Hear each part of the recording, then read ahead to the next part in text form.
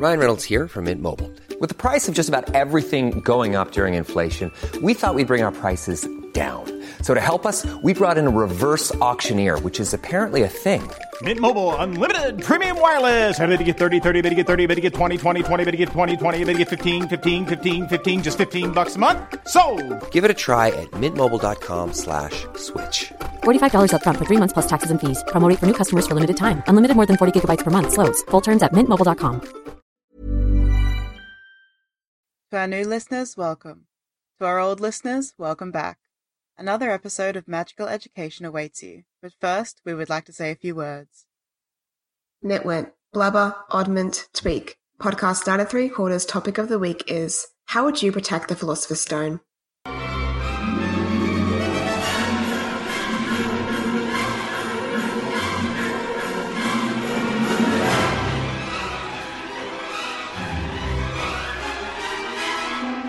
Hello listeners, I'm Rhea.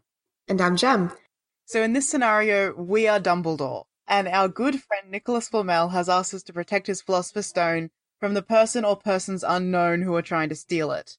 So we have to design a protection or series of protections to keep it safe. Yeah. Can I just interject here? Do we suspect that the persons or person who is trying to steal it is actually Old Mate Voldy or someone associated with him? Or do we just... Well, I don't know. I don't think Dumbledore did suspect that. Because, like, aside from the fact that Harry Potter has come to Hogwarts, what else is there that would make you think Voldemort is back?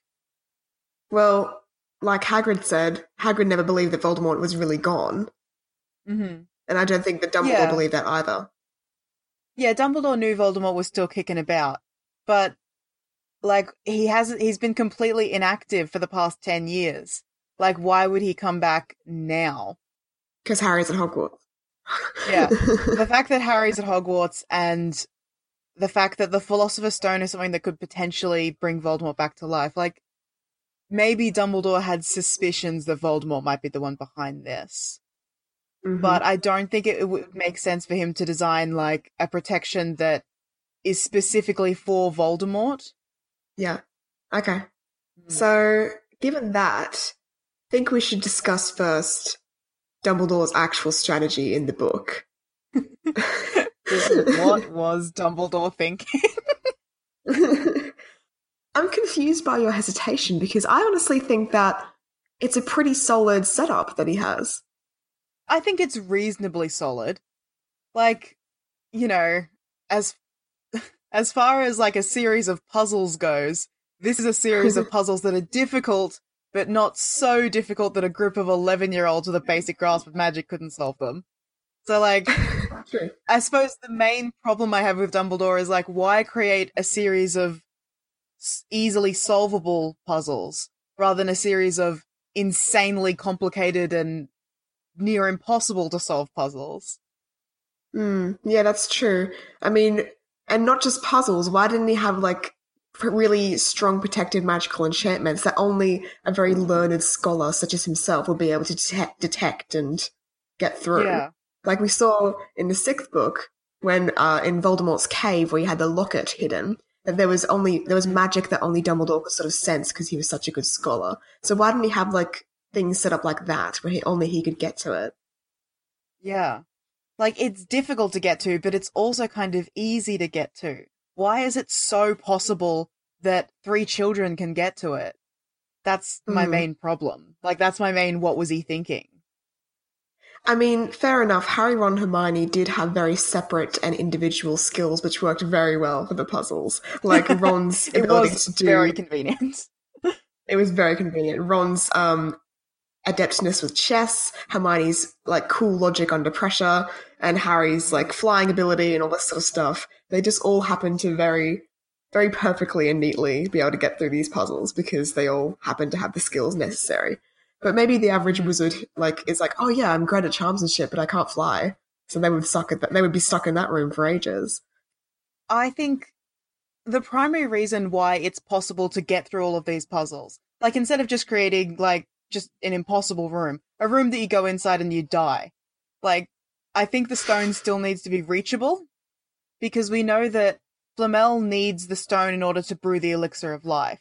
So at the moment, he's Mhm. got a lot of elixir of life stockpiled, enough for he and his wife to survive without the stone for presumably at least a year. But Mhm. eventually, they're going to need to access it again. So in the books, the puzzles that are set up the way they are, the teachers could have escorted Flamel safely through that series of traps to retrieve the stone as necessary. I think if you create something that's just needlessly difficult or impossible to get through, then you're basically sentencing Flamel to death, because if no one can get the stone, like, he's gonna die. Yeah, that's true. Another consideration. I cannot kill my old friend. I think that should be a condition of our protections as well. Like, it needs to be difficult but not impossible to get to the stone. Mm-hmm. Right. Well, considering that, should we get into the strategies that we would employ? Yes. So, I have separated my strategies into two categories. One of them is at Hogwarts, and the other one is not at Hogwarts. Like Hagrid said, there are only a few really, really safe places that you can hide things in the Wizarding World. Gringotts is one of them, and Hogwarts is a really safe place to hide things as well.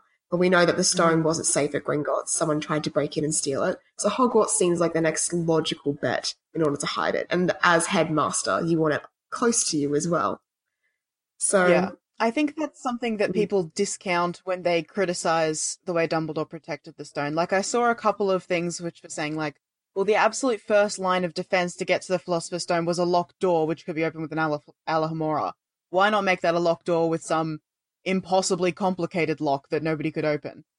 Well, like, first of all, like, the locked door, I do question why an Alohomora was able to open it, but that wasn't the first line of defense. The first line of defense was Hogwarts Castle itself, which supposedly is supposed to be so secure that nobody can get inside. Like, you can't apparate inside, you can't fly a broom inside, there's all these magical protections all over the castle. It's really hard to get in. And if some just random person wanted to try and steal the Philosopher's Stone, or like an expert thief, the first thing they have to do is infiltrate the castle, which is complicated and difficult. Okay. So, I have a strategy for the at Hogwarts plan. It's sort of like a master strategy, I guess, of what I would do as Albus Dumbledore. The basic essence of this strategy is summed up by the phrase, keep them on their toes. And it's basically...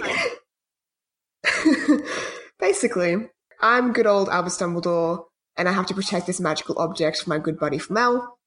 I perhaps suspect that the person trying to get the stone, based on the fact that this is Harry's first year at Hogwarts, and that the Philosopher's Stone grants people the ability to, like, live for a long time, that it might have something to do with Voldemort, but I'm not 100% sure. It's just a suspicion. So, I've taken the stone out of Gringotts, now what? The plan begins where I tell Hagrid that the stone will be kept safely on the grounds of Hogwarts, and I get Hagrid to help me hide the stone in the middle of the Forbidden Forest. Yeah. So that only myself and Hagrid know where it is. And now you might see a bad thing about this, that only myself and Hagrid know where it is. Because as we know, Hagrid, bless his heart, is not great at keeping secrets, but that's fine for the first part of my plan. So, okay, I'm like, please don't suggest that we kill Hagrid.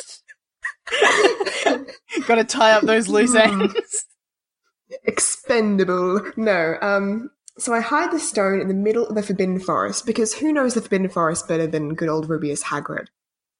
Okay. So then, after Halloween, when a troll was let into the school, I enact the next phase of my plan. So, I go into the forest alone, grab the stone, and I take it to the Black Lake. Now, and as Dumbledore, I use my skill of communicating in Mermish to the chiefess of the Merpeople in the Black Lake, and I ask her to hide the stone under the surface of the lake in their little town, I guess. My first two plans had been to hide the stone somewhere very dangerous and difficult to get to it. And the Forbidden Forest, as we know, is full of creatures that maybe Hagrid doesn't even know about. It's very dark and hard to navigate. So hiding it somewhere deep in the middle of that forest, unless you follow me in there with Hagrid. It's difficult to assume that you're going to be able to find that stone. And same with the Black Lake. Like, unless you speak Mermish too, you might know why I'm communicating with the mer people. I might just be on a morning stroll through the forest, and then I happen to stroll past. Like, I'm assuming if someone's watching me, all this happening, and is tracking me to try and find the stone, I might just be on a morning stroll and just happen to talk to the chiefess of the mer people. Like, Dumbledore's a bit of a wacky guy. People don't expect him to be doing the things that he does. And yeah, and going into the Black Lake, like, it's something difficult enough that it's considered to be a Triwizard tournament, a task in the Triwizard tournament. So I would say that not your average wizard could do it with great success. They need, like, a lot of preparation and stuff, and it takes a long time to search that Black Lake if it's hidden well enough. Yeah. Okay. And again, it meets the criteria of difficult enough to be dangerous and possibly deadly, but not so difficult that a child couldn't do it. Because Harry did it in the fourth book. And that's an important consideration. Yes. Oh, the other thing that I wanted to point out was you had some hesitancy about Hagrid before. Like, oh, we know that Hagrid is not good at keeping secrets. But I think the thing that people need to consider with Hagrid is the fact that he's half giant makes him more difficult to get information out of than a regular wizard. Because I think it's implied that his half giant heritage makes him more resilient to magic. So it's difficult to, like, Imperio him, stun him, or magically manipulate him to get information. I think with Hagrid, you have to trick him using basic muggle methods, like getting him drunk.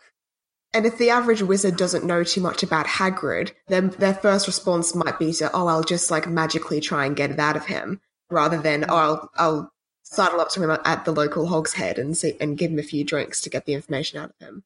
So that's important. I think the reason that Voldemort was able to trick the information out of Hagrid was because he knew Hagrid in school. So he knew, first of all, about Hagrid's resilience to magic and his great, great loyalty to Dumbledore, because he would have known that Dumbledore kept Hagrid on as a groundskeeper. So that's why he was able to trick Hagrid, not easily. It took him like a year to figure out how to do it. But he was able to trick Hagrid because he had all this prior knowledge of Hagrid and his feelings towards Dumbledore. Yeah. So now the stone's in the lake. So then after the first Quidditch match of the year, so Slytherin versus Gryffindor, I go to the Black Lake on my way back from the pitch, and I retrieve the stone from the chiefess, and I take it inside the castle.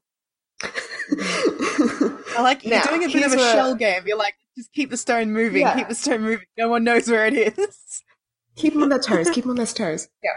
My assumption is that the person who's trying to get the stone probably knows that I'm the one who's hiding it, because they'll know about my relationship with Nicholas Flamel, because that's well known that we're friends. That's common knowledge. And if anyone's going to be hiding the stone in the school, it's going to be Dumbledore, because he runs the school. He has to know where it is. So I'm assuming that the person who's trying to get the stone might be tracking my movements. So yeah, it is just keep them on their toes. It's a shell game. Okay.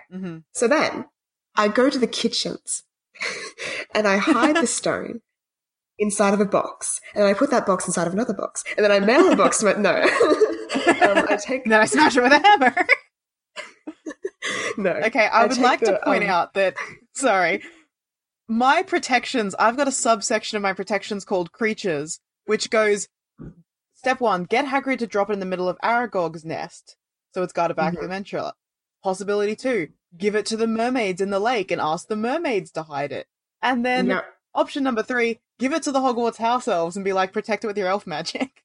So I like that 1, 2, 3, bang, bang, bang, we've come up with exactly the same ideas. So yeah, I take the stone in its box inside to the kitchens. And I put it inside of a muggle safe in the kitchens. And I choose the combination completely at random. I just choose it as I do it. I don't even think of the numbers until I'm in that moment. Then I memorize the numbers and lock it inside. And I instruct the house elves that if anyone comes down and tries to get near the safe, who isn't me, or who doesn't use my password, my secret code word, which is Yorkie Bar, then they are to grab the safe and apparate away with it to the pickup location. The pickup location is the driveway of my childhood home in Godric's Hollow. So, yes. That's interesting. Okay. And then you could have like a spell set up on that driveway.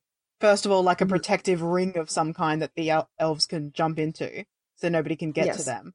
And also like some kind of alarm spell so that if anyone apparates into there, you're like, oh, it's the elves. Somebody tried to get the safe. Yeah. Better run down to the Alarm. kitchen and fucking murder them. An alarm goes off my little wristwatch, and I'm like, oh, there we go. Time to go catch a thief. Yeah. Yeah. Great. So, That's good. Then- I like using the elves. yeah, the elves are such a great resource. I don't know why people didn't use them much more. I mean, they're literally slaves. You can just tell them what to do and they'll do it. I think it's mostly because JK hadn't invented them in book one. Yes. Okay. So then, 2 weeks later, I go down and I retrieve the stone from the room, from the kitchen. 2 weeks. You're like, I've come up with this great plan. 2 weeks. Yeah, now I've got to come up with something else. I love how just I do. you feel very frantic. No, like nowhere safe. no. Well, I'm just being like scrupulous, I guess. Like I'm not being frantic. This is all planned out. So then I go to the staff room. Flashback to the start of the year when Hagrid had taken Harry to Gringotts, and then the next day the vault had been stolen from, and now I have this stone. I have to come up with this big plan. So I'm sitting in my office, surrounded by my moving instruments, eating a sherbet lemon, and there's a tap on the door, and in walk my 4 closest compatriots who are professors at the school. So you got Minerva McGonagall, Professor Pomona Sprout, Phileas Flitwick, and Severus Snape. All heads of houses and all very trusted by me. Now, I say to them, oh, welcome, welcome. So I have this Philosopher's Stone which I have to hide this year, and my intention is to create a sort of series of puzzles in which people have to go through and solve each one correctly, and in this and in a certain amount of time in order to get the stone. Can I quickly interject? Why is Quirrell not included in this? Because Quirrell was one of the teachers who was included in the book. Yeah, so that's sort of one of my reasons for what was Dumbledore thinking, because Quirrell was a teacher at the school, right? Before he was possessed by Voldemort. He was the Muggle Studies teacher, and then he took the role of Defense Against the Dark Arts teacher for a year. Yeah, but why would I want the Muggle Studies teacher doing this?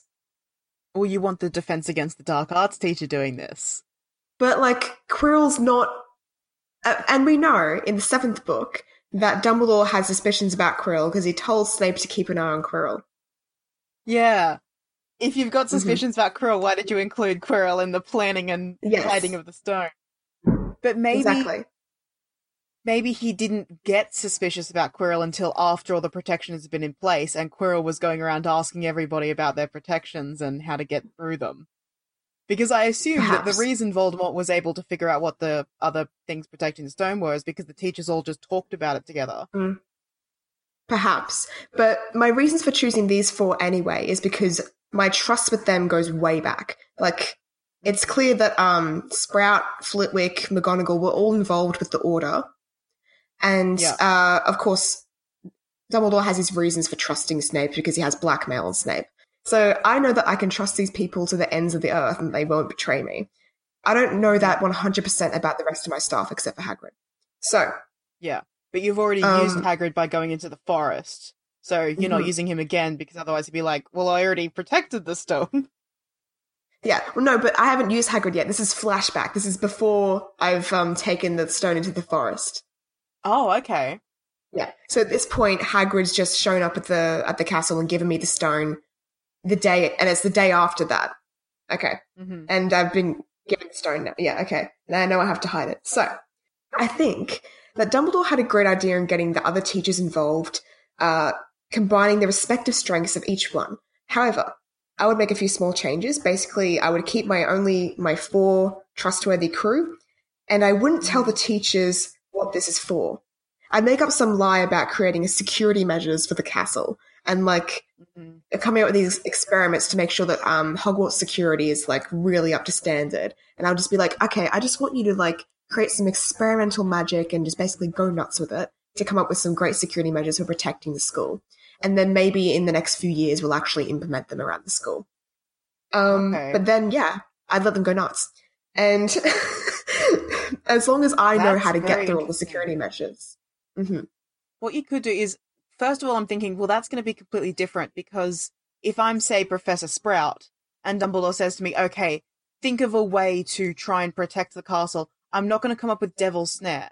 Because if I wrap the castle in Devil's Snare, students are going to die every time they try and leave because that's really dangerous. So I'm going to come Yeah. up with something completely different. So if you Exactly. said to them, say, like, let's wall off 4 rooms in the dungeons or 4 rooms in the 3rd floor Yeah. corridor or whatever. I want you to each take a room and try and make it impossible to get through that room. And then I, Dumbledore, every couple of months, say, or however long you want to work on this, I will try and get through the rooms. And when I can't get to the end, that's when we know that, like, you're finished, you're done. Until then, we're just going to keep working on this. We're just going to keep brainstorming, trying new things. Yeah. Because, like, when you can keep me out, we'll be like, yes, the castle's finally safe enough. Exactly. That's my plan. And Then they'd be, like, competing with each other as well. It would become, like, a competition. Like, McGonagall wants to outdo Snape. Snape coming up with Exactly. some fucking logic puzzle, and Dumbledore's like, whatever. I just walked through your room, Severus. Exactly. And I, as Dumbledore, I'm imagining myself as Dumbledore here. I love the drama. I love seeing people compete and go at each other. So, that's an extra little fun bit for me. Yeah. I love pitting people against each other. So, I instruct them about all this and I say, yep, get yourself prepared. I'm going to inform the students and the staff to stay away from the 3rd floor corridor. That'll be your little playing ground. And I'll have Hagrid add in like an extra security measure at the top of that trapdoor as well. Don't worry about that though. That'll be fun. And then, Yeah, that's to stop the students from getting inside. Yeah. Because we don't want the students wandering into this death trap corridor. So we'll just put a massive dog there to scare everyone away. Exactly. Now, I've taken the stone. Now, flash forward back to where I was. I've taken the stone from the elves in the kitchen. And then I show up, and on my way back to the office, I knock on the staff room door. And I'm like, Minerva, Phileas, Pomona, Severus, could you please come with me to my office? And so I take them all up to my office. And I say, right, now, I'm hoping that your experiments have been going well because I'm going to just, like, place something of value to me into this little chamber that you've got set up, this little maze. And so I allow them to let me through the maze if I can't get through by myself, which I probably will be able to get through by myself, but who knows? Yeah. And but hopefully it's really hard. Hopefully it's very difficult. Yes. And then I put the stone at the end of that maze. I also put the mirror at the end as well. I have my own little room set up as well. So I still have the mirror of Erised there.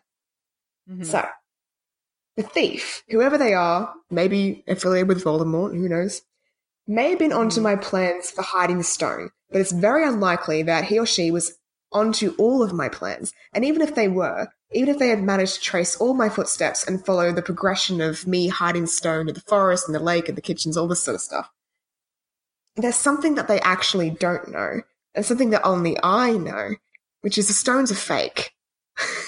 Yes, of course. This is in my plan as well. The stone is a fake, and the mirror of Erised in my room is a fake as well. So, in fact, the real stone, I've just made a duplicate of this stone. I've been carrying it around with me all through the forest, all this sort of stuff, and that's the stone I've been moving around. The real stone has been in my sleeve the whole time. Of course. Where else would you keep it? Keep it on my person, like either in my sock. I mean, that's been shown throughout the series as a good place to keep things, or in my pocket amongst my sherbet lemons. I would just keep it on me at all times. Like, I think that it's pretty unlikely that anyone who's tracking my movements and seeing me do all this dodgy behavior is going to assume that I just have the stone in my sock. This has all been a ruse. And the ruse is like for 3 reasons. The reasons are threefold. 1, I want to see who exactly is trying to steal the stone from me, because there are so many ways in which I can be alerted to someone trying to keep tabs on me or trying to get the stone in different ways. So I'll probably figure out who the thief is before the year's end. Maybe by around the time of the kitchen's move, I'll probably figure out who the thief is, if not earlier.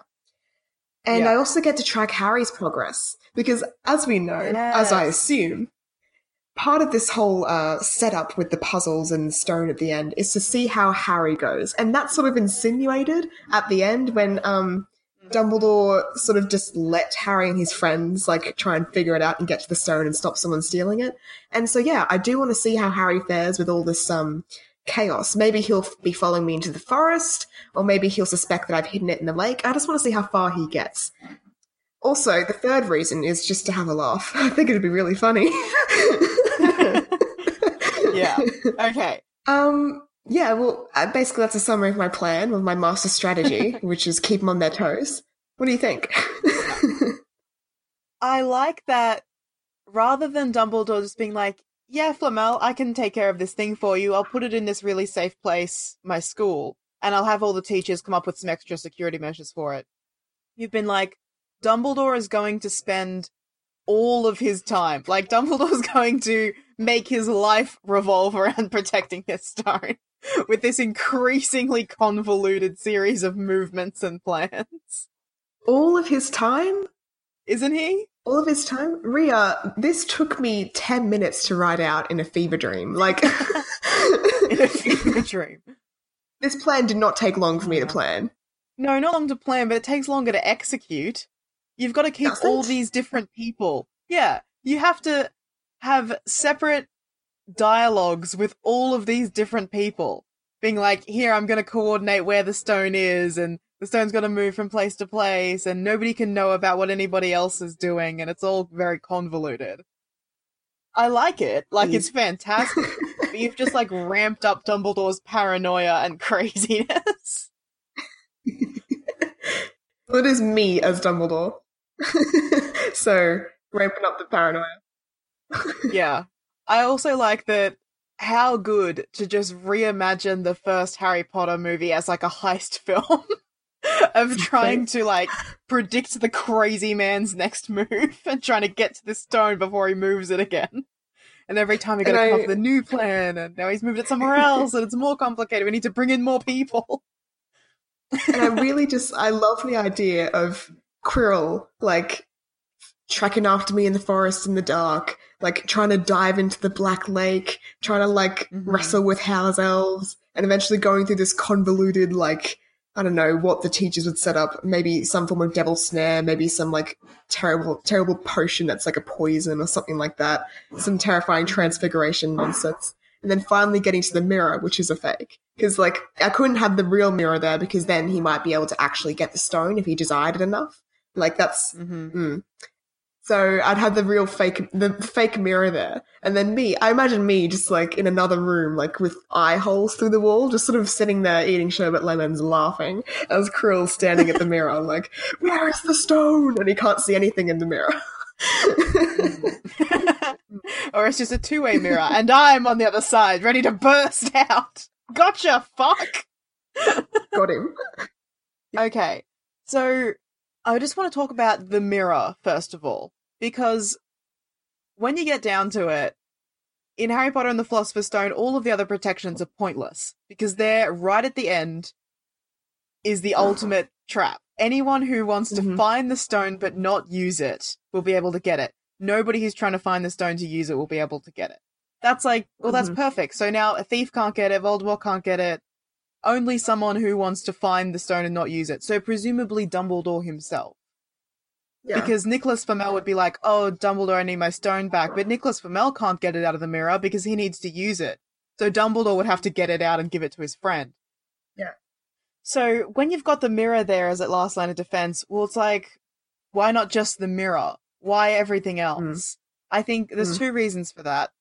First of all, the other puzzles that the teacher set up were a preliminary defense, because as we know, the Mirror of Erised wasn't in place until after Christmas. So I think what happened there, first of all, is Nicholas Flamel was like, oh, Dumbledore, can you hide the Philosopher's Stone in Hogwarts because I suspect somebody is going to try and steal it from Gringotts. And I think Dumbledore was like, yes, I'll do that because we're friends, but didn't really take that threat seriously. And then lo and behold, Gringotts gets broken into the day that the Philosopher's Stone was moved, and Dumbledore's like, okay, time to take this seriously. So he gets all of his teachers to set up protections. And he's like, there we go, stone's safe. And then Halloween night, somebody lets a troll into the castle and uses the chaos to try and break into the stone. And he's like, okay. So this is happening. Someone is in the school trying to get the stone. Now it's time for me to do something. And that's when he set up the Mirror of Erised trap. Because we know from the books that the Mirror of Erised was not being used to protect the Philosopher's Stone until after Christmas. So I think there was a gradual ramping up of the protections around the stone. That's the first reason that the Mirror of Erised trap wasn't just like, let's just chuck the stone in that mirror and then done, we're finished. And the second reason that I think that trap was there is because I think it's designed to slow down a potential thief for long enough that Dumbledore himself can show up and confront the thief. So you waste all this time getting through all these long, complicated traps, and assuming you didn't know what they were beforehand, it would be pretty difficult to get through all of these traps. Like, the only reason Quirrell could do it as quickly as he could was because he knew what the traps were, so he was prepared going in. So, like, it takes you ages to get through this trap, and then you're just stuck at this mirror, being like, how do I get the stone out of here? What am I doing? It's just a mirror. I can see myself getting the stone in the mirror, but I can't get the stone.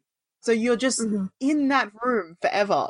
And during that time, Dumbledore can be like, oh, somebody's in the room. Let's get everyone go to that room and stop that person. I think it's mostly just like, it's a honey trap. It's just to keep you stuck there.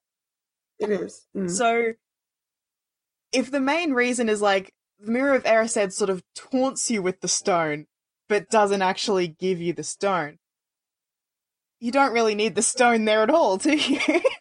No. So why not just use a decoy? Just have the mirror in the room. So the person gets to the room, sees themselves find the stone, they're like, I know it's here somewhere. But they can't get to it. And then the stone is really just like in Dumbledore's office or something. Like, just get a paperweight from Dumbledore's desk, transfigure it to look like the Philosopher's Stone, because Dumbledore's a transfiguration expert. Exactly. And then just use it as a decoy. Chuck that in the mirror. So that even if somebody who does want to find the stone but not use it, they'll just get like a nothing, useless rock out of the mirror. And then Dumbledore carries the stone around in his pocket, puts it in a locked drawer in his desk. Something along those lines. Yeah. I definitely like the idea of using just like a locked drawer or a safe, because that's such a muggle thing. And so, yeah, again, like if the average wizard who's thinking of all these complex magical puzzles and he might have to go through and these defenses and he might have to over enchant, but then it's just like a combination number, that might really throw them off. Yeah. I like the idea of as well, if you've got a locked drawer, don't lock it with an Alohomora, or don't lock it with a key. Lock it with the Elder Wand. Design a lock that you need to insert, like, the handle of the Elder Wand, which is a very distinctive shape, into. Because then it's like, well, if you want to get this stone, first of all, you have to defeat Dumbledore in battle to get his wand. Then you've got to break into his office. And you have to do all of this before anyone else finds you and stops you. Like, good luck. Exactly. Good stuff. Yeah. I've got a couple of more other ideas. Do you have more things or just your master strategy? I had like other strategies that were not at Hogwarts strategies. I have two that are like, I think the most viable. And the first one is Aberforth. Because, as Dumbledore, not many people know that the grimy old bartender that works at the Hog's Head is actually my brother. So I could like, again, maybe have like a red herring with all these enchantments and traps inside the castle, but then I just actually have the stone hiding in my brother Aberforth's mantelpiece in his little flat over the top of the Hog's Head, and no one would be the wiser to that. Yeah. If you knew about Dumbledore, and you're like, well, Dumbledore's an incredibly powerful wizard, and he's working at Hogwarts, which is staffed by other incredibly powerful witches and wizards. So naturally, like if I was Dumbledore and I wanted to protect something, I would go to those people. I wouldn't go to my random brother who is really terrible at magic and like maybe fucks goats.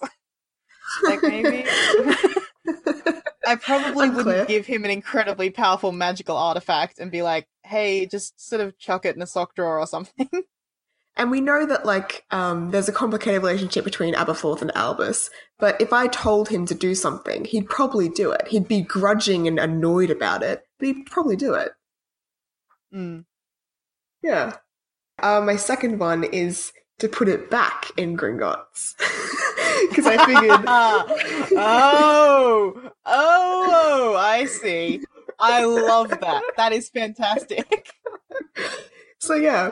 Back in the exact same safe that was robbed the first time. No, maybe. It's the day after the Gringotts is robbed and I have the Philosopher's Stone in my desk and I'm like, all right, what am I going to do? What am I going to do? What am I going to do today? And I'm trying to think of all these magical enchantments that I could make to protect the stone in the castle. And then I'm like, hold on. I bet that the person who tried to steal this stone wouldn't expect it to end up in the same place that they tried to steal it from in the first place. So I just go back to Gringotts, or I send someone else back to Gringotts, someone incognito, put it back in the same vault that it was in, 713. Yeah. What you could also do to just make that, like, sting a little bit more is you could do a release on the Daily Prophet. You could be like, oh, you probably don't want to reveal what number the vault was because that was in the article. Okay. Mm-hmm. Send a letter to the Daily Article doing, like, a scathing criticism of Gringotts. Like, I cannot believe Gringotts was robbed. This is an outrage. It's a scandal.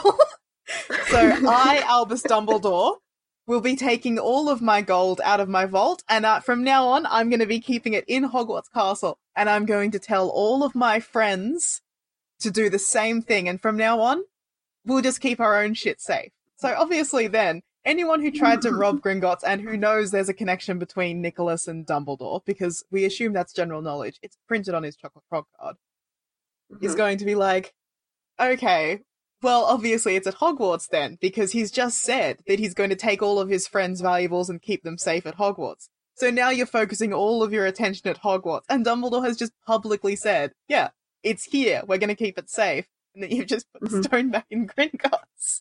And then you have an alibi for being at Gringotts the day after the break-in. It's like, oh, I'm taking out all my money and putting it in a safe place. So, like, it wouldn't seem suspicious at all that you would show up at Gringotts. Yeah, you could, oh, that's even better. Don't send the letter to the Daily Prophet. Just show up to Gringotts and start raving like a madman about how the bank's unsafe. Make a huge scene. Maybe, like, sneakily tip off Rita Seeker that someone's going to be making a big scene at Gringotts. So just get yourself in the papers, being like, from now on, everything that I need to protect will be at Hogwarts School. And then meanwhile be like, okay, so goblins, while I'm here, I also just need to drop something off. Yeah, I make a big scene in the Great Hall, but then when I actually go down, descend into, like, the caverns with my little, my cart manager, the goblin that I go with, I was sneakily whisper to him, like, okay, that was all an act. I'm actually hiding something down here. I'm actually putting in a deposit. Yeah. I know Gringotts is pretty damn safe, and now I just want to make it double safe so that all the thieves will be focusing on Hogwarts. Don't worry. I know you get a bit of a heat for a while, especially seeing as I, Albus Dumbledore, famous wizard, hair flip, actually called out your institution and said it was a scandal and an outrage. But just wait, like, 10 months from now, you guys are going to be legends only, because they're going to try and steal that stone from me, and I'm going to reveal that it was at Gringotts the whole time. What an outstanding institution and security measure. And that goblin will be like, yeah, that is great. And then I'll be like, obliviate, because I can have no ties. I can have no loose ends. I was going to say, you are leaving a loose tie with this goblin. You're going to have to do something. Obliviate! Nip that shit in the bud. You can't have anyone knowing what you're doing. Exactly. That's great. I love that. What a great plan. Yeah. I love that for the drama alone. I've got another one. This is a 3-step plan. Step 1. Go to a rock quarry.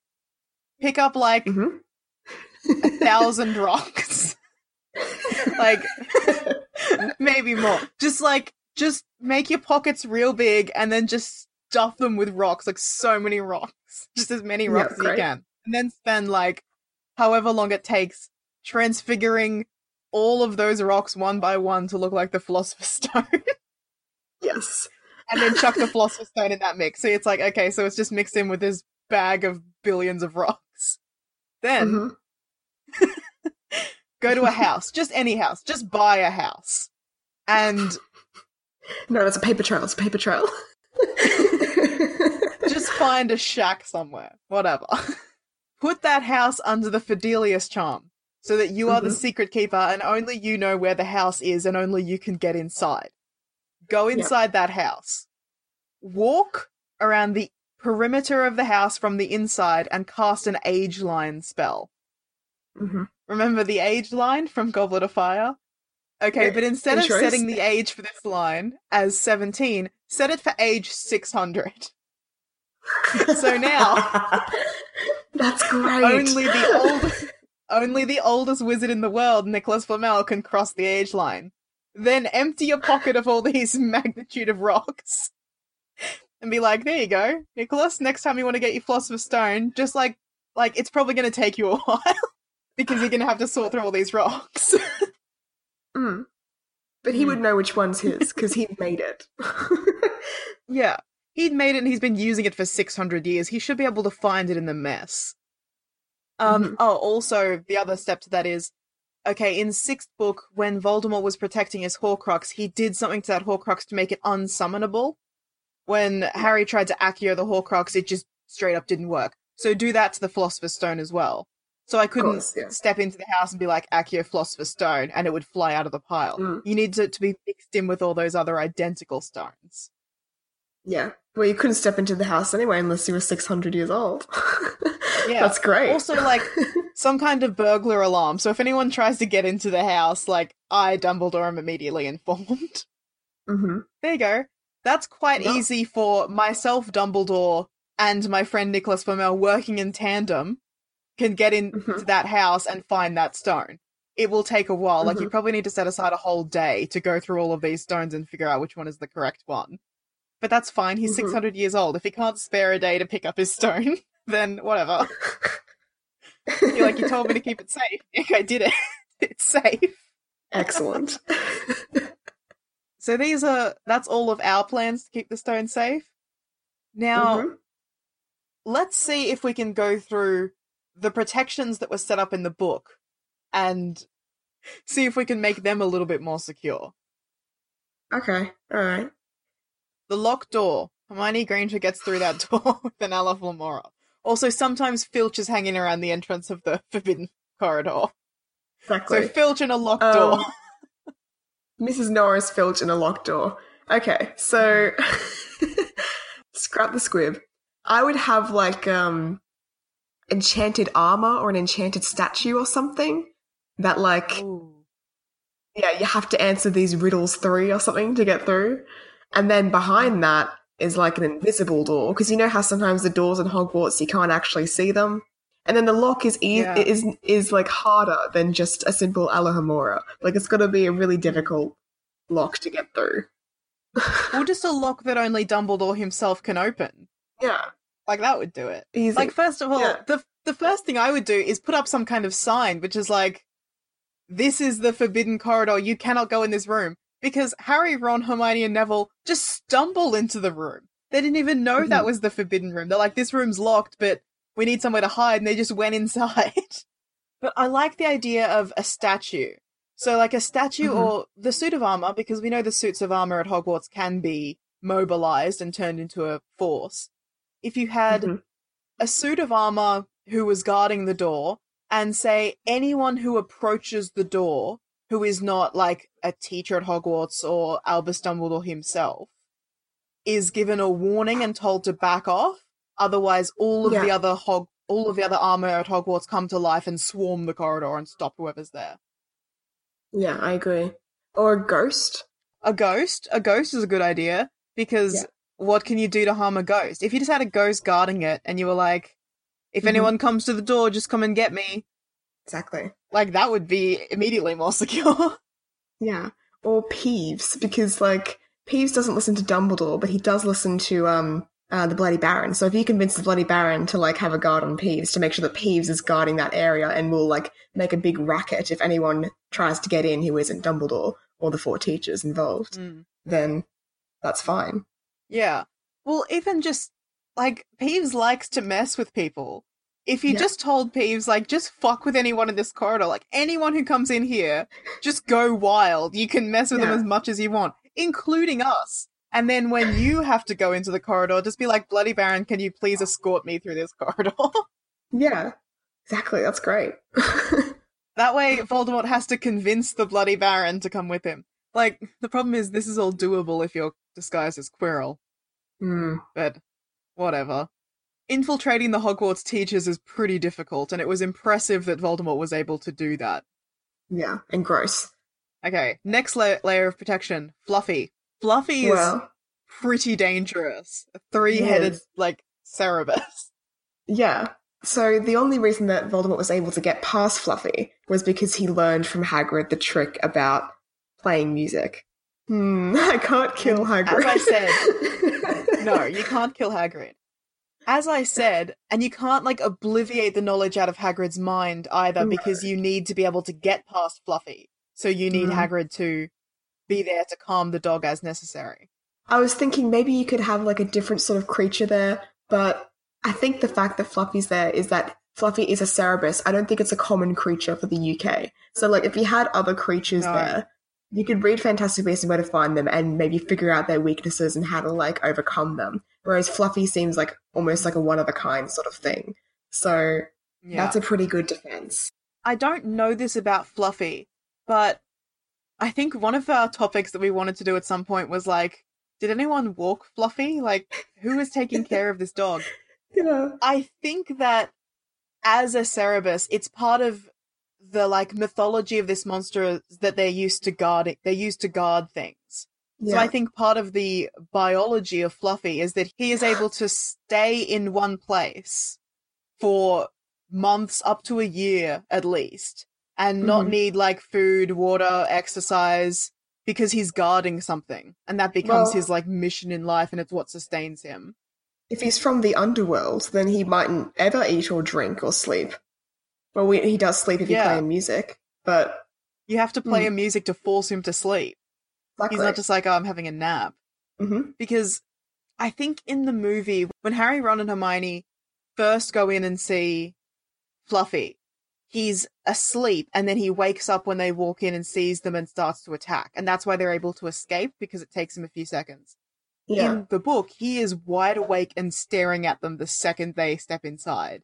Yeah. And it's just the pure shock of them appearing, which is what stops them from being attacked. So I think he is ready. He is alert and on guard 24/7. Every second of the day, he's protecting this trapdoor. That's a really good defense. So yeah, I would keep Fluffy. No changes there. Yeah, I wouldn't change Fluffy. Devil's Snare is the next one. Okay. Put lava underneath it? Like... I mean, for real, because, like, everyone who knows about the whole chamber and how to get to the end of it, like how to get to the stone, they know that the Devil's Snare is going to be there. So you wouldn't land in it. You could just hover yourself over it and then get to the door, because in the book, it's like it's a raised platform, right? Or is it underneath? It's you fall from the trapdoor into the Devil's Snare, and then the trick is that you have to get off the Devil's Snare and to the safe space around the edges of the chamber, which is where the door to the next room is. Exactly. So if you land in the Devil's Snare and wait for a second, because the reason Hermione gets out is that she just jumps up and gets off the plant immediately. Harry and Ron sit there for a few seconds and become entangled. So yeah, the trick is that you just have to get off the Devil's Snare quickly. And it can't grab you. So yeah, if you knew it was there, you could literally not even land in the Devil's Snare, but just like arresto momentum yourself and then like float over to where the ledge is. That's how Hermione and Ron get past the Devil's Snare when they're leaving. When they're leaving, they grab the brooms from Flitwick's key room and then they fly out past the Devil's Snare and Fluffy. Yeah. So if you have a broom with you when you go into that chamber, the Devil's Snare isn't even a thing. Yeah, but that's if you only know it's there. See, the thing is, we have to make sure that Harry Potter and his friends can get through this without dying as well. So if we had lava underneath the Devil's Snare, they would just die. So, Well, the thing that struck me about Devil's Snare was that Hermione Granger knew about Devil's Snare just from being in class. So obviously this is a plant that 11-year-olds are taught about. So maybe just make it a plant that 11-year-olds aren't taught about. Like even just a plant from the advanced herbology classes in 7th year. yeah. Like there's got to be something that's dangerous enough to make that room threatening. But not so dangerous that Professor Sprout or Dumbledore or Nicholas Flamel or whoever couldn't get through it if they needed to. Do you remember in the computer games how there was like those Venus flytrap things that would like strike forward like a snake and snap at you? A bunch of those would be Venomous good. Tentacular. Yeah, Venomous Tentacular. Just have like a whole bunch of them in there so you land right in the middle of them. And this is the trick. You land in the middle and you have to freeze because you're just far enough away from all of their strike zones that when you land, that like they can't get you. But the minute you take a step, they'll start going snap, snap, snap, snap, snap and trying to get you. So you have to land in the middle and either you hover yourself over to the safe place or you like hex them all so that they all like faint or do some, but like, yeah, you can't just like take a step. You have to recognize what these things are. Yeah. Yeah, you have to like fall in the middle of them and then you can't move without getting past them. Yeah, that's good. But I think the problem with this room is we don't know enough about herbology to make this room threatening because we're just like different kinds of dangerous plants. My theory is just like, what if you just planted a Whomping Willow in there?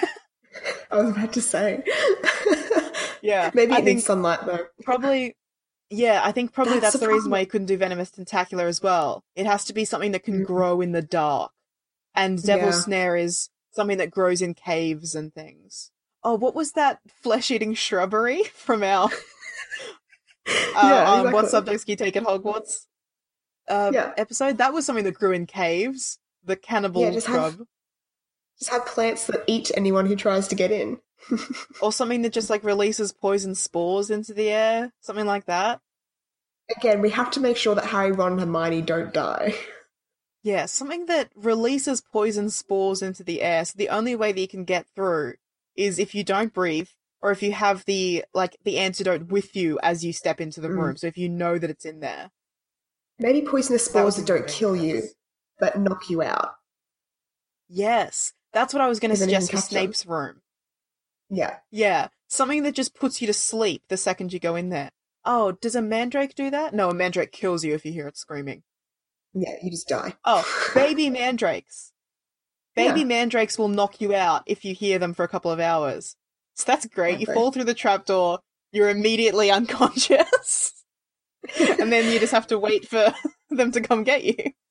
That is good. And like, because if you actually knew that they were there, you just like do a little charm on yourself or put earplugs on, put earmuffs on, and then you just land there and you're fine. Whereas Harry and Hermione jump in, they land there, they pass out. That's fine. The thief comes in, they land there, they pass out if they don't know about the mandrakes. There you go. Problem solved. Okay, so what about the next room with the flying keys? The flying keys. How to make that more dangerous? Or more difficult?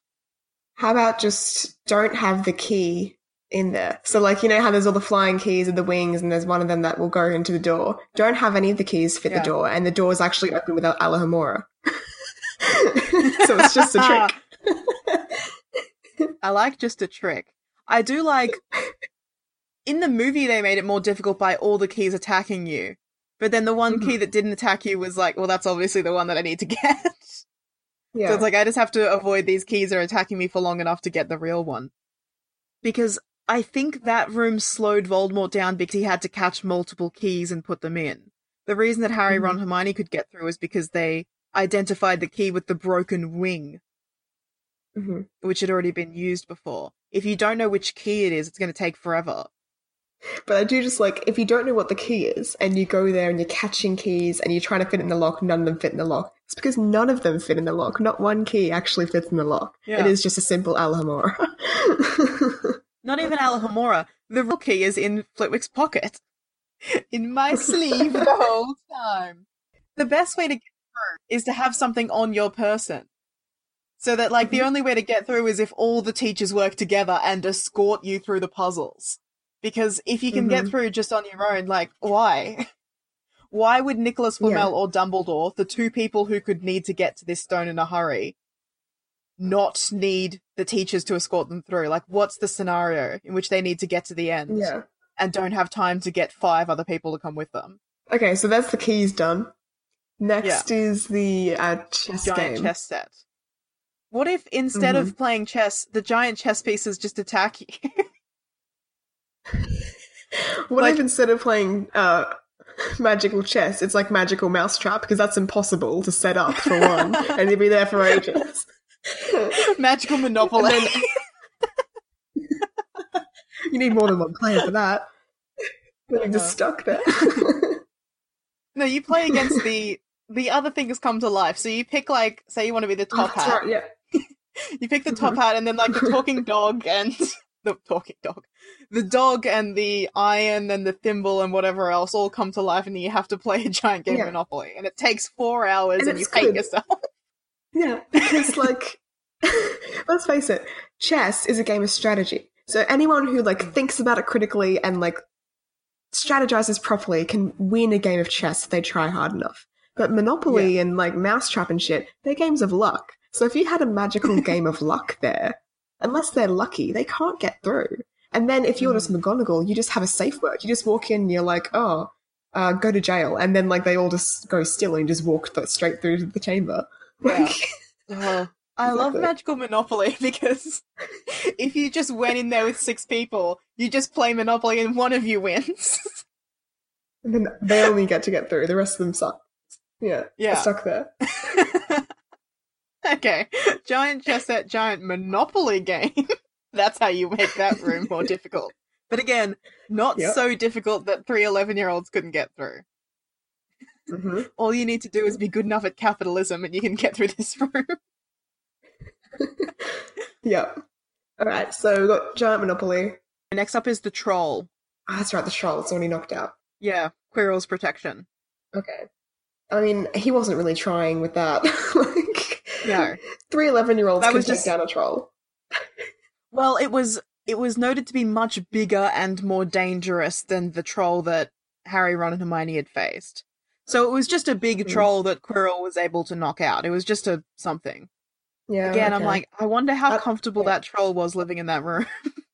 Did anyone ever go down and feed him, or? Is that like a exploitation issue? Have we talked about troll rights yet? Was he hired?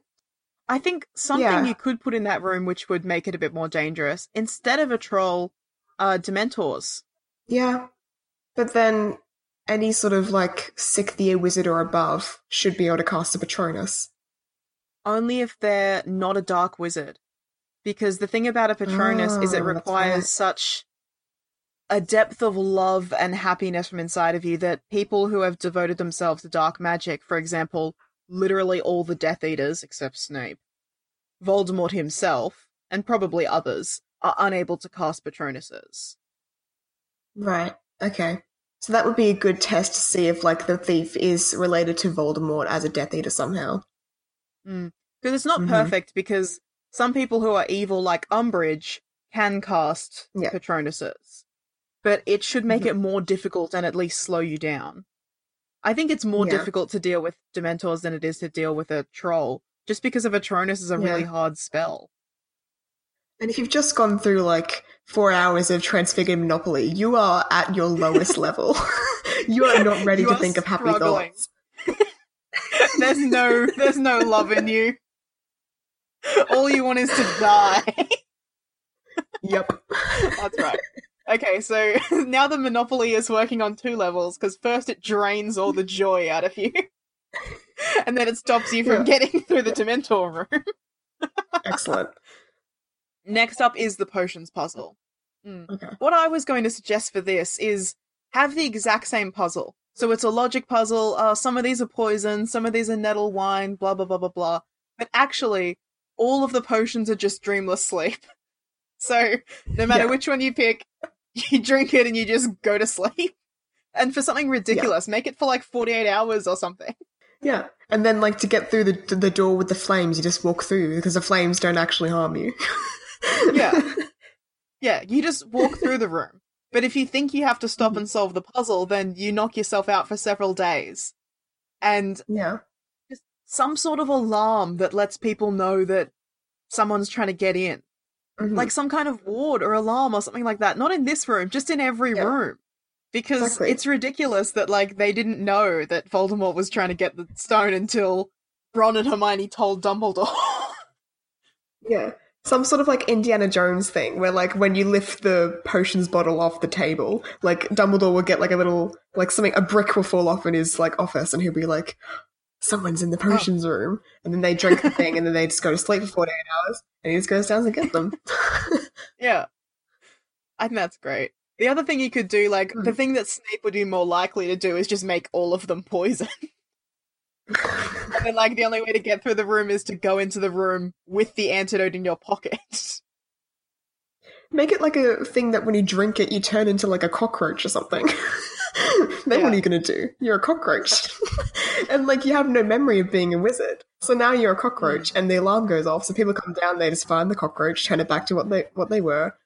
So far, I've been suggesting that when Dumbledore catches a thief, that he just murders them. But I suppose you could place them under arrest. I guess thieving is illegal. You don't have to just kill them. And I like so far that like all of our changes have been just to just like trick the person going through. So it seems like it's a logical way to get through. Like you have to solve a puzzle or you have to like do a task to get through, but really it's just a lie. Yeah. But see, I think then you get the Kingsman problem. If all of them are tricks, after you've realized the first 2 or 3 rooms are tricks, you're just going to get to the potions room and be like, it's just a trick. I'm just going to try walking through the flames. Well then what you do is taped under the table you have the actual potion that you need to drink to get to the flames. The flames are real. So you walk through and you get burnt. Yeah, I was going to say the flames are real. The flames are real, but just, like, you know how Snape was inventing spells when he was a teenager? Just fucking invent a spell to make you impervious to flames. So it's like, okay, here's a room that only I can get through. Anyone else who tries will just be knocked unconscious by this sleeping potion. Yeah, well, the flames are real. Like, you don't walk through them and they burn you, but you walk through them and Levicorpus, you're hanging up by your ankle next to the ceiling and dropped your wand. What are you going to do? Now you're trapped. Okay, final test, the mirror. I think we've already discussed the easiest way to make the mirror room more difficult. Just don't have the Philosopher's Stone there. Have something else. A decoy. Easy. It is implied in the Philosopher's Stone that Dumbledore knew Harry, Ron, and Hermione would try and get through the protections and get to the Philosopher's Stone, and he set things up so that he sort of could. So he allowed them to give it a go. I just want to talk a bit more about what the hell was Dumbledore thinking, because that was like reckless. That was just there were so many ways that 3 of them could have died. They could have been torn apart by a 3-headed dog, first of all. Never mind the rest of the rooms, some of which contained literal poison. Risky business. That was just so dangerous. Why did he allow that? Like you said, he just wanted to test Harry. And I mean, Dumbledore's morals are like a game of Twister. He just like spins a dial one day and he's like, oh, I guess today I'm evil. Like, that seems exactly like something he would do. It is. And he can justify it to himself because it all worked out, didn't it? No one died. I mean, Ron got seriously injured. Yeah. Harry nearly died. Quirrell died. But, like, no one we cared about. So I think Dumbledore was very obviously trying to test Harry. But I think it was just a little bit more insidious than him being just a kooky old man. Because Dumbledore knows at this point that Harry is, for some reason, the only hope of the entire wizarding world ever being free of Voldemort. Like, he's read the prophecy. He knows that Harry is the one who has to defeat Voldemort. So I think that this was just literally like, let's see what this boy can do. Let's see if he can get through a series of very dangerous, deadly traps set by very powerful magical adults with his 2 friends. I've also read a theory which was like, so when you look at the skills and abilities of the trio, like Ron being good at chess matches, Harry being good at Quidditch, Hermione being good at logic puzzles, and their association with Hagrid, it makes sense that they can get through all of the puzzles except Quirrell's. Oh no, not Quirrell's room as well, because they had previously defeated a troll. it makes sense they can get through all of the puzzles except the Devil's Snare. The Devil's Snare seems like the only thing that would really trip them up, aside from the fact that Hermione just knew about it. So, why is that the one that stands out? And then the suggestion is that because Neville is really good at herbology. So what if when Neville was found out on detention with Harry, Ron, and Hermione, Dumbledore assumed that Neville was part of their trio and included him in the traps. He's like, oh, okay, so he's going to take Harry, Ron, Hermione, and Neville. That will be the group of people who try to get to the Philosopher's Stone. So he engineered the entire situation for them to make it right. through. That would also explain why Dumbledore gave Neville points, aside from him just wanting Gryffindor to win the House Cup. He gave Neville points as well, because he's like, I misjudged that. Whoops, made a mistake. That turns Dumbledore into, like, this manic Willy Wonka meets Jigsaw sort of character, where, like, all the kids show up in the different rooms and they're like, this one's for me. It does make Dumbledore much worse than he is otherwise. But I like it. So that's our thoughts and theories on how to protect the stone, or how to improve the protections that were already around the stone. Listeners, if you have any more ideas, we would love to hear them. If you've got some kind of convoluted magical trap or just plain old trickery that we haven't come up with, we'd love to hear it. If you have a master plan that tops mine or is like a counter to mine, so you're the thief trying to get through my master plan, I would love to hear that. Oh, that would be so good. Send us your heist strategies. Well, I've been Jem, your strategic master host. I've been Rhea, your maniacal and sadistic host. Thanks for listening to Podcast 9 3/4. This show is written and edited by Rhea and Jem. You can send us an email at 9 3/4podcast@gmail.com or talk to us separately. Jem is on our Tumblr page, podcast9 3/4.tumblr.com, and Rhea is on Twitter, @SmashMouthRhea.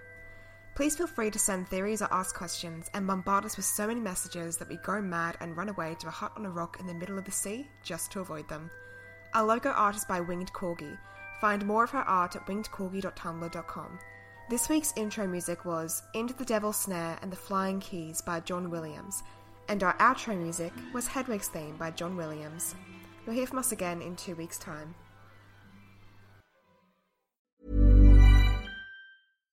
When you make decisions for your company, you look for the no-brainers. And if you have a lot of mailing to do, Stamps.com is the ultimate no-brainer. It streamlines your processes to make your business more efficient, which makes you less busy. Mail checks, invoices, legal documents, and everything you need to keep your business running with Stamps.com. Seamlessly connect with every major marketplace and shopping cart. Schedule package pickups and see your cheapest and fastest shipping options from different carriers, with rates up to 89% off USPS and UPS rates. And with the Stamps.com mobile app, you can take care of mailing and shipping wherever you are. Make the same no-brainer decision as over 1 million other businesses with Stamps.com. Sign up with code PROGRAM for a 4-week trial, plus free postage and a free digital scale. No long-term commitments or contracts. That's Stamps.com. Code PROGRAM.